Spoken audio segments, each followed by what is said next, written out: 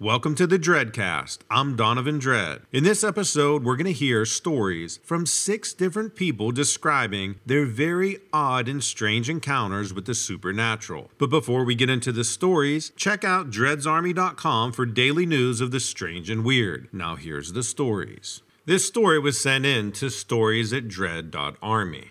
Hey there, Dread. I'm enjoying your channel, and I thought you'd be interested in something weird I noticed at Los Angeles Airport.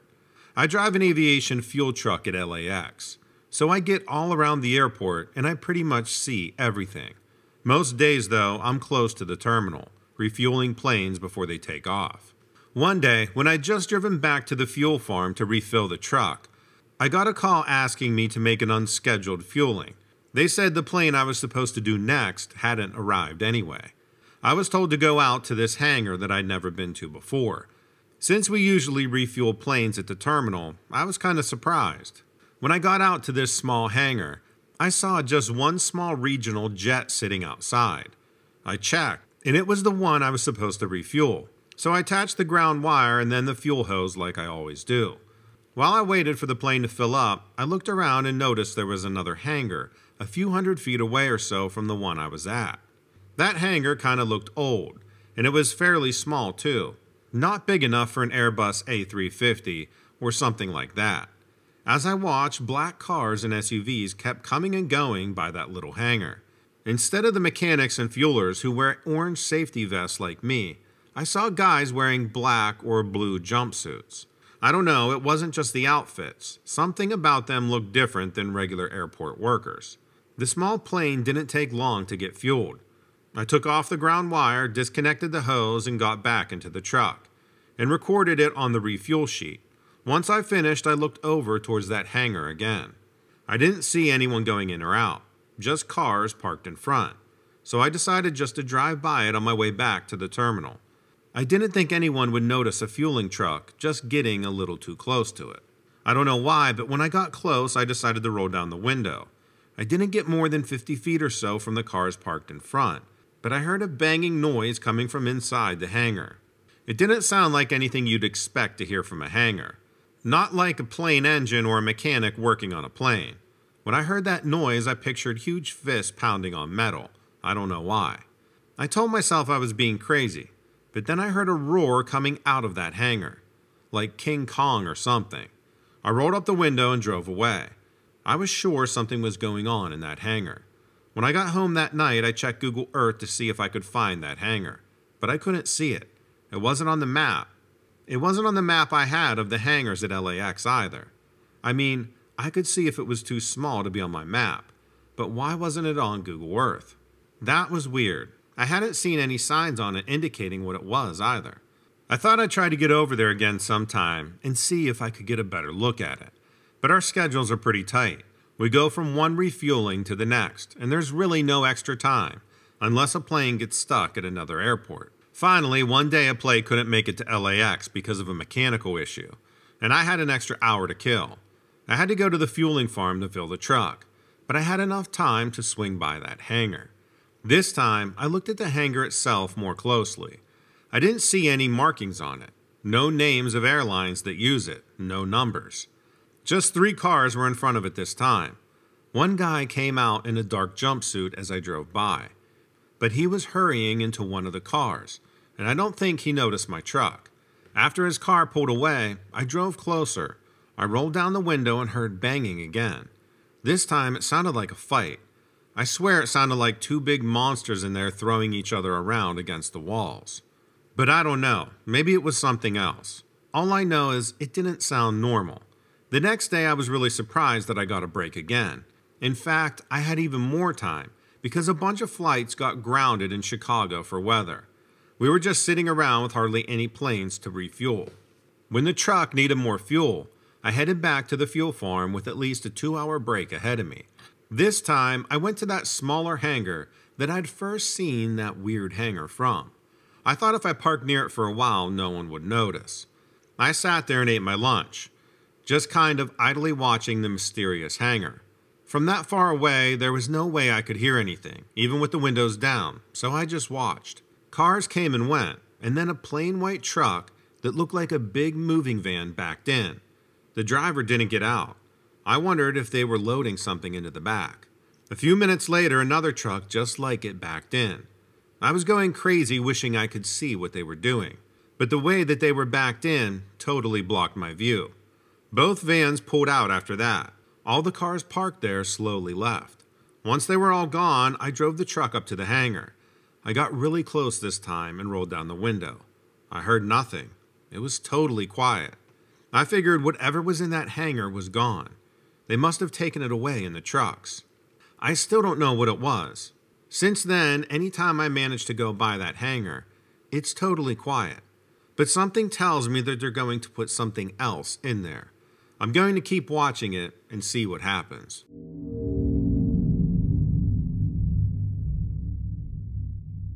This story was submitted on dreadsarmy.com. Hey Donovan, about 5 years ago, me and a buddy of mine decided to do a long road trip during the summer. We were just out of college and we wanted to go look around the country before we got tied down to a job. We wanted to travel around the U.S. and kind of scope out different areas to see if a particular state might appeal to us. We had spent our whole lives living in Missouri, and that was all we really knew. We spent most of our time camping in the U.S. Forest Service and Bureau of Land Management areas. We were driving my four-wheel drive pickup truck, so we could really get back into some fairly deep wilderness on the forest roads. After about a month on the road, we ended up on some land near Black Canyon of the Gunnison National Park in Colorado. It was our last night in Colorado, and we were exhausted from doing a 14-mile hike earlier that morning. Colorado had been a real adventure for us, with those incredible Rocky Mountains. There was an option of camping at the national park, but that would have cost us money. We were still basically just broke college kids. We had found the GPS coordinates for a dispersed camping site online. That led us to the end of a paved road in the evening around 7 p.m. We came to this dirt road that went up through some trees and brush. It didn't look well traveled at all, but that was how we tended to like it. Those out-of-the-way kind of roads had taken us up some pretty spectacular scenery. This dirt road made its way to the top of a hill that had some amazing views of snow-capped mountains. We didn't pass a car the entire way up. It was a pretty rough road, but my truck made it up to the campsite easily. When we got there, we sat in the truck, scoping it out. It wasn't the best site we'd been to, but it wasn't the worst either. There was no restroom of any kind, but there was a fire pit and lots of trees. But we also saw an abandoned couch and some other odd signs of human trash. It actually started feeling a little bit off-putting. The vibes were kind of weird. But it was getting late and we were too tired to look for something better. We got out of the truck and started walking around. We found some garbage bags wrapped in duct tape. I was like, this seems like a place that we would find a body or something. My friend agreed. Neither one of us loved the setting. We noticed a trail that seemed to go up in a circle around the top of a hill. We decided to check that out before we committed to staying. We found some more trash and what looked like old clothes, but nothing that made us feel like we should leave. It was getting close to dark, so we decided to cowboy camp instead of setting up all of our gear. That meant just sleeping on a tarp in our sleeping bags under the stars. That 14-mile hike we did earlier that day had really taken it out of us, and we weren't completely used to the altitude yet. Back in Missouri, we were at something like 500 feet altitude, and now we're up over 8,000 feet. We figured we would get a nice fire going and have a few by the fire. But even with a nice buzz going, we still felt a little uneasy. Every couple of minutes, one of us would shine a light into the woods. We kept thinking that we heard something, even though this was like our 30th consecutive night sleeping outside. It didn't exactly feel comfortable. But it was late, so we started getting ready for bed. We had our bear spray and headlamps ready. I stepped into the woods to go to the bathroom and walked in about 10 feet into the trees. I was standing there and I started hearing this sound of something crashing through the woods. I turned on my headlamp and my knees almost buckled. In the center of my beam was a bunch of bleached bones lying there in a pile. That, in combination with the crashing sounds, was giving me some serious panic. If I hadn't already been going to the bathroom, I probably would have went in my pants. I yelled out to my friend, "Get over here." I don't know why I just didn't run back to the truck. He ran over and shined his headlamp on the scene in front of us.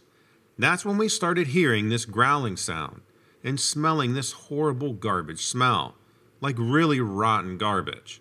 We were kind of just mesmerized by the sight of those bones, and we kept angling our headlamps back and forth to try to illuminate the trees as much as we could. Then our lights caught sight of this demonic-looking face with a large snout. Whatever it was just crouching there, snarling at us. Then, all of a sudden, it stood up on its back legs. It looked something like a giant hyena, about 6 or 7 feet tall. The consensus between us was, screw this. We ran back to our camp and threw our stuff into the truck, and we got the hell out of there as fast as we could. We drove down that pitted dirt road faster than I ever thought possible. I kept driving until we got to the National Park campground. I never felt so happy to pay $25 and have neighbors nearby. It scared the bloody hell out of us, and we still have no idea what it was.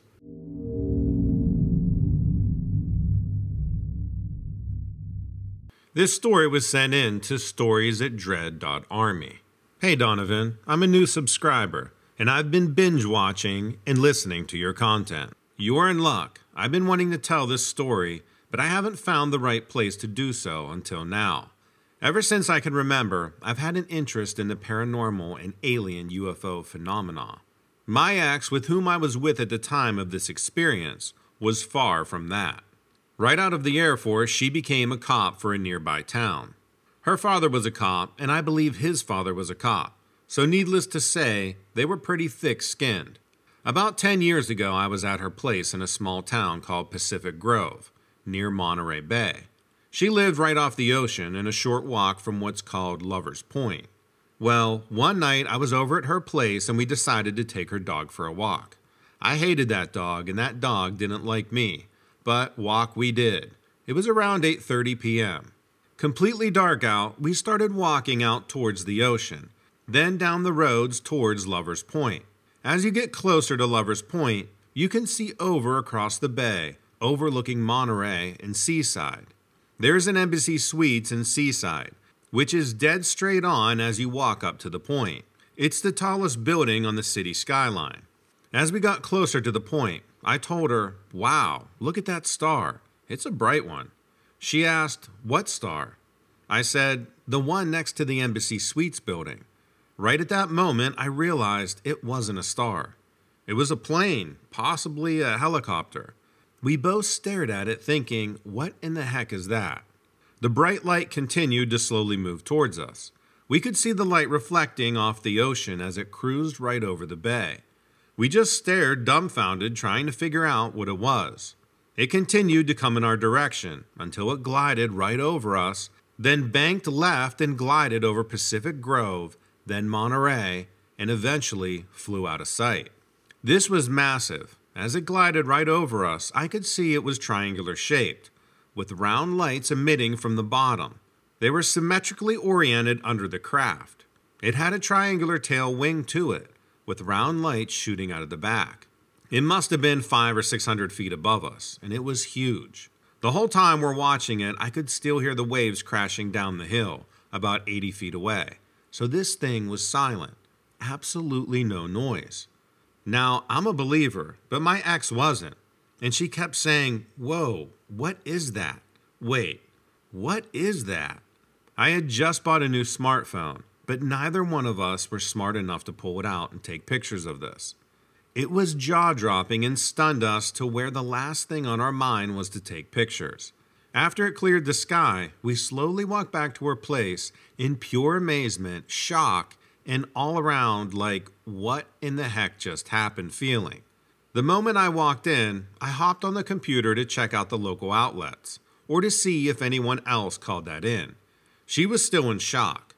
To my surprise, no other reports were made, and I was checking on it all night and the following days. Someone else had to have seen this thing. It glided so effortlessly over the bay in the city. It was big. It blocked out most of the sky as we looked straight up. For it to be silent like that to where we could hear the waves crashing, it either was far higher than I thought, which would have made this thing a mile wide at least, or it was a silent flying craft. Far, far too large to be a drone. Plus, there was no buzzing sounds. Nothing. completely silent. The following days, I thought, did that really happen? She was now a believer, and I finally got to see an unidentified flying object. Don't take my word for it. She is since married, which I'm not sure what her new last name is, but you can look her up. Her name is Jessica Smith, and she works at the police department. I believe she currently lives in Monterey. She wouldn't want to hear from me, but if you ask her to corroborate this story, I guarantee she will tell you the exact same thing I said. I've been wanting to tell this story, but wanted the right place to do so. I like the way you narrate and everything sounds very credible. Her and I don't talk anymore. It's been 10 years since we last spoke. She doesn't like me whatsoever, but I know she will stand behind the story if asked. Here is a rough idea on what this thing looked like. I will never forget it. I may be off on the number of round lights on the bottom, but you get the idea. It looked like something from Star Wars or something. It appeared to be smooth, but the light was so bright under it. It was hard to tell the color or any other features. Please let me know if you need any other information. I told my wife this morning, this is the guy I want to tell my story. I'm sure you get a lot of emails, so I completely understand if this doesn't make the cut. You have great content either way, and happy to be a new subscriber of your channel.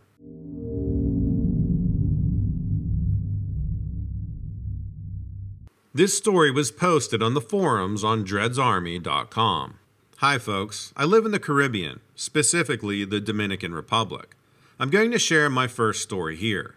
One night back in early 2003, we had just moved into our new apartment. I will always remember that night for as long as I live. I was sitting on the balcony. We lived on the 3rd floor. It was around 2:30 a.m. Eastern Time. The lights had gone out, but the night was quite clear, so to speak, since the moon, which was behind me, must have been either full or quite close to it. I was sitting on a chair facing north, when all of a sudden I saw this creature that flies by. I said, wow, this bat has got to be huge.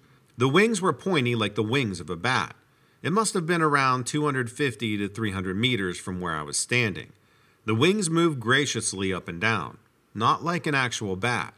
It was flying straight ahead, unlike a bat which flies, erratically, so to speak. It lasted just a few seconds. I would say its height must have been similar to an average person's, and maybe it was around 25 to 30 feet off the ground.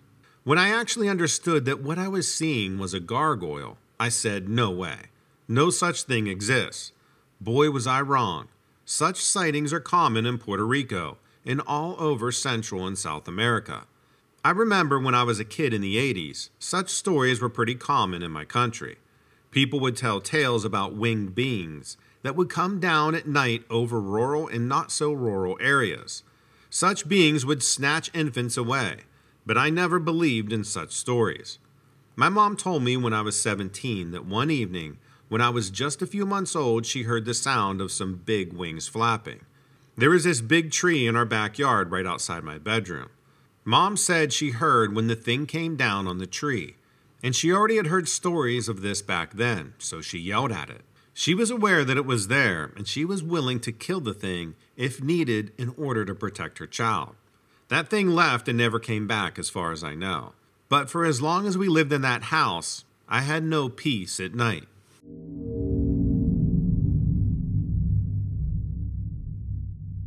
I'm a realtor in Willow Springs, Missouri. That's part of the Ozark Mountains, and very near to Mark Twain National Forest.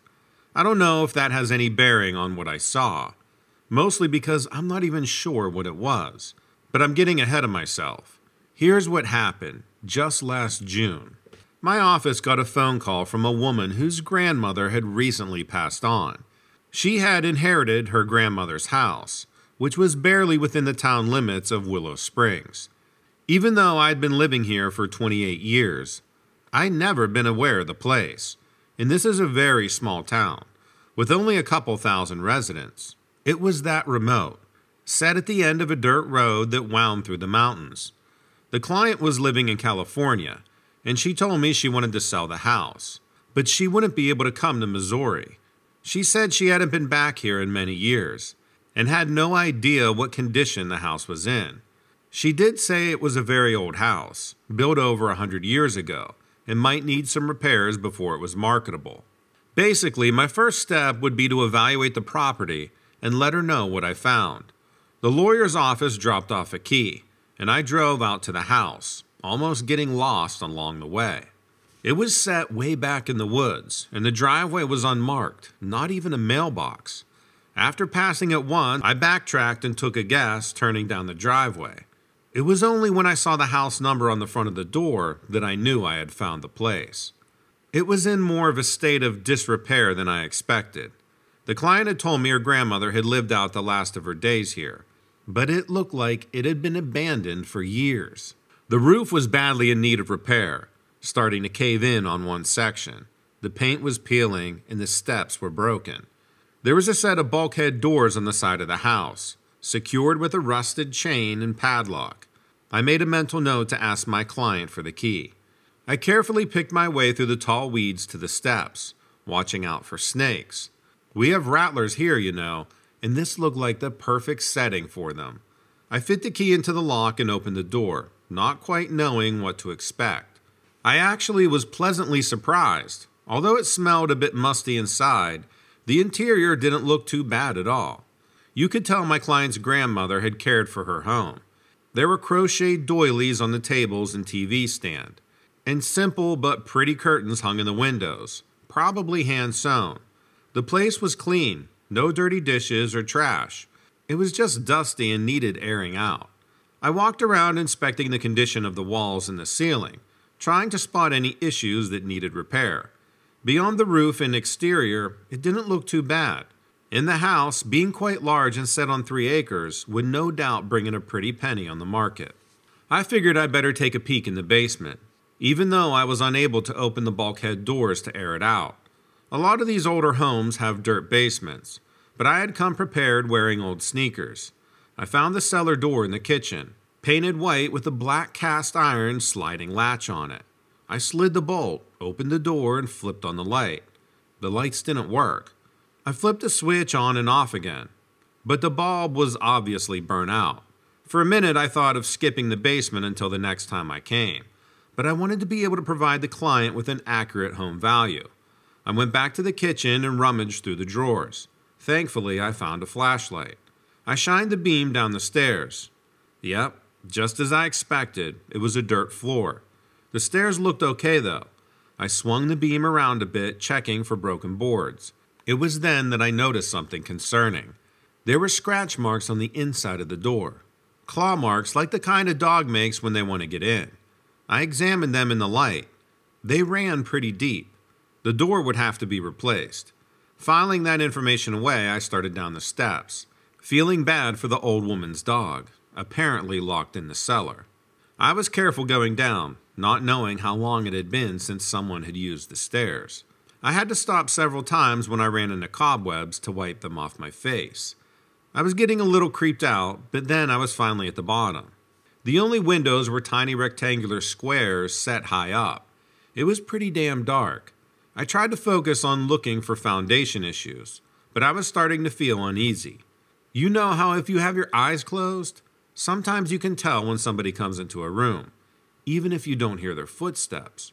Something about the way the air shifts, like the space you're in seems smaller when you share the room with someone else.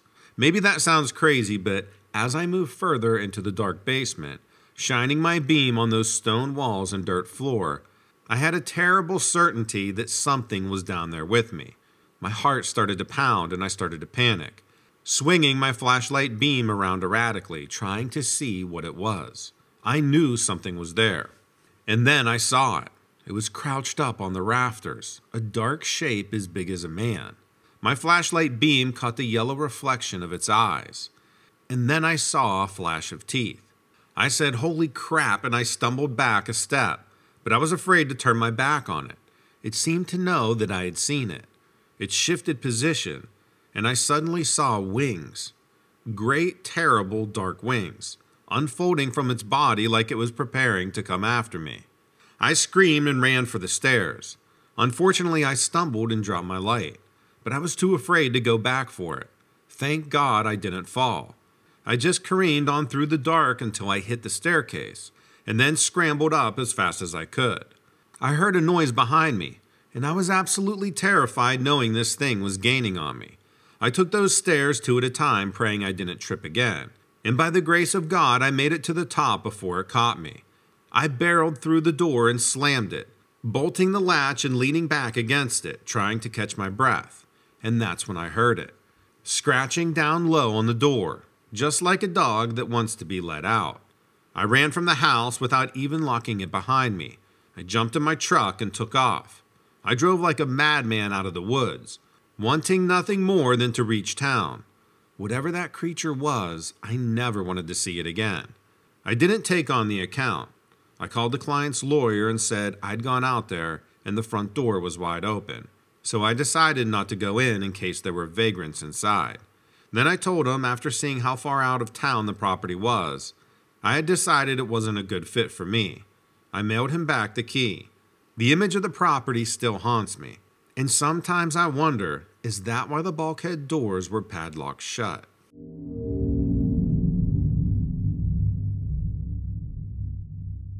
As a police officer, I can tell you we get called out on some strange stuff. But when something really unexplainable happens, it usually gets brushed under the rug. The higher-ups don't want us to get a reputation for being wackos. And I mean, I can understand that. But if more people were allowed to tell their stories, then all of this stuff could become less taboo. Anyway, it's nice to be able to tell a story about this here anonymously. I know that most of your listeners are less judgmental of the unknown. I've been on the force in one of the Salt Lake City suburbs for about 12 years. When this happened, me and my partner were working the night shift. We were called to investigate a suspected break-in at a morgue.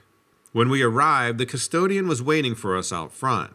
He told us that he had been mopping one of the corridors, and he had seen something move in his peripheral vision. He said he looked up and saw a person sprint from one side of the hallway to the other. He wasn't able to give much of a description, though. He said that he hadn't seen the person very clearly, since they had flashed by so fast. It was just a dim outline, but it was enough for him to be sure that someone was in there. He had gotten freaked out and went outside to make the call to the station. My partner and I went into the building. We called out to anyone who might be inside, but we got no answer. So we began to do a sweep. We walked down the central corridor with our hands on our guns. We were going slow. We had to check every room on each side of the hallway. It was creeping me out a little bit, to be honest.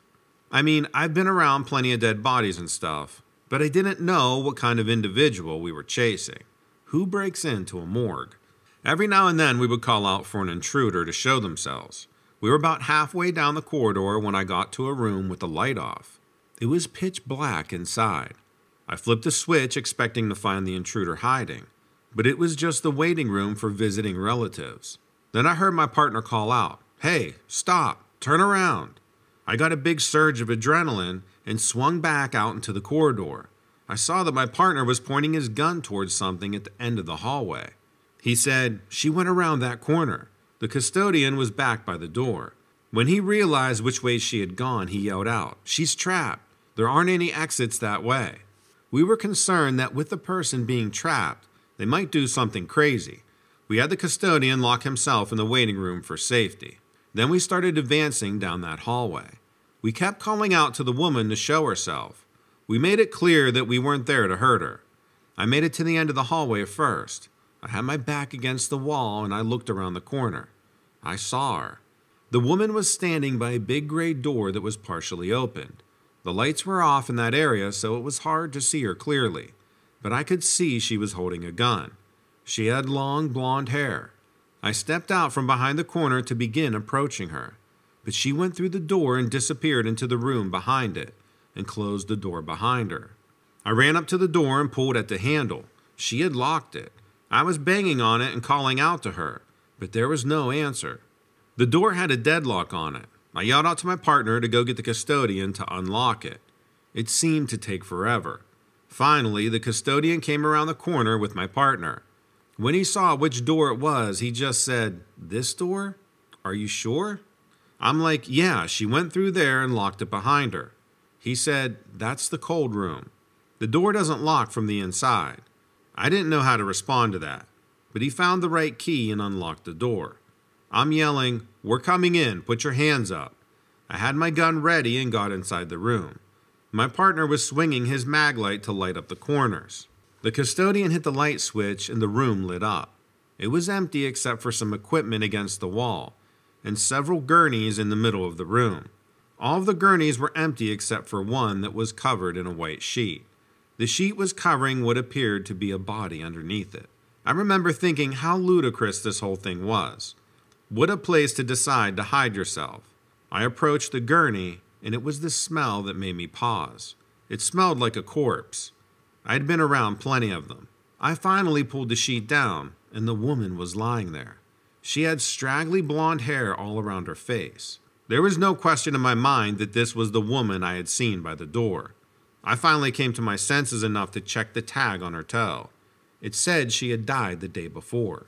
We just stared at each other in disbelief. I mean, what can you say? We had all seen her, and we couldn't all be crazy. You could tell how shaken the custodian was. He had been working there a long time and never seen anything like it. I swear it had to be a ghost.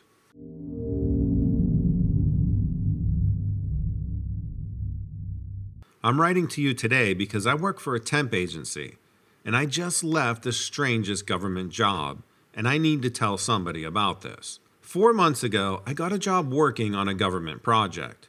On the first day of work, about 50 other temp workers and I walked into this huge empty warehouse. There were 6 men in suits sitting at a conference table, with a projector aimed at the wall. We were told to gather around the conference table to have a meeting before getting to work. One of the guys in a suit stood up and he gave a speech saying, "From this day forth, we were heroes." We talked about the children's lives we would be saving by working hard and sending pallets of much-needed food to the places in the world that needed them most. He went on and on about how every minute we waste is a children's life that could have been saved. He appeared to wipe a tear from his eye and left the room. I'm pretty sure that tear wasn't sincere, but it set the mood for the rest of the 4 months. We all worked like animals sending truckloads of pallets to the children in need. I worked as a forklift driver, and I didn't take a single break for the entirety of the time I worked. I would just take a quick lunch break, then I'd be back on the forklift and load pallets into the trucks to be sent off. The pay was pretty good for a temp job, but for a government job, it seemed to be absolute chaos. If OSHA inspected our warehouse, they would have shut it down in minutes. We didn't wear any protective gear. We didn't take any breaks. And we worked in a poorly ventilated warehouse without AC in the middle of August. We didn't receive any training whatsoever. No food or water was provided. I could go on and on. Every night after my 12-hour shift, I would be so exhausted that I had trouble making the drive home safely. But the pay was pretty good. About 3 weeks into the job, I got promoted to a management position. I was pumped because I got more pay, but I didn't know the first thing about how to manage an operation like that. The biggest perk was that they brought in an air conditioner trailer for me to do the paperwork in. The other workers looked at me with hate, but I couldn't complain. One day, a truck drove off the loading dock with a forklift driver still inside. The forklift fell off the back of the truck, and the pallet he was carrying crashed on top of him. I shut down the operation and checked on the forklift driver. He was in bad shape. He couldn't move because of the pain, and a bucket of chemicals that were in the pallet poured all over him, and his skin was burning. As we were trying to help get him out of there, all 6 of the suited men ran out to the parking lot. The one that did the presentation on the first day screamed at us for halting production. I explained to him that the forklift driver, we'll call him Peter, could have died and needs immediate medical attention. The suited man had a breakdown that I was undermining his orders and was selfishly putting my friend's needs ahead of the poor children's needs. I was speechless. He screamed at everyone to get back to work, and they did. And everyone just ignored him and kept working. The suited men pulled out rubber gloves and picked up Peter and took him into my trailer. They locked the door, and I didn't see them for the rest of the shift. We just closed one dock where the forklift was blocking accessibility and continued working feverishly. I had never been in management before when there was an on-site injury, so I did some research and learned the standard operating procedures to fill out an employee report injury form. Thinking I was doing the right thing, I filled out all the information, printed it out, and gave it to the suited man. The next day I went to my trailer and it was still locked. I knocked on the door, and immediately one of the men pushed me back and closed the door to the trailer. I handed him the form and he immediately asked me how many copies I made. I just said the one, and he asked which computer I used to make the form. I explained I used my home computer, and he immediately took me to his car and had me give instructions to my address. We pulled up to my house and he followed me close behind. I went inside to grab my computer. He immediately grabbed my computer and threw it in his trunk. I started yelling at him and he gave me $2,000 in cash to get another one. My computer was only worth $300, so I took it. On the last day I walked in and the trailer was gone, and the warehouse was almost empty. The only thing in there was a conference table and the suited men. I walked up to them and they handed me an envelope with my last paycheck in it. They said that the project was top secret, and I couldn't talk about anything that had happened here. I agreed and I wished them the best. I walked outside and opened the envelope. There was a $20,000 bonus in there, and a note that said silence.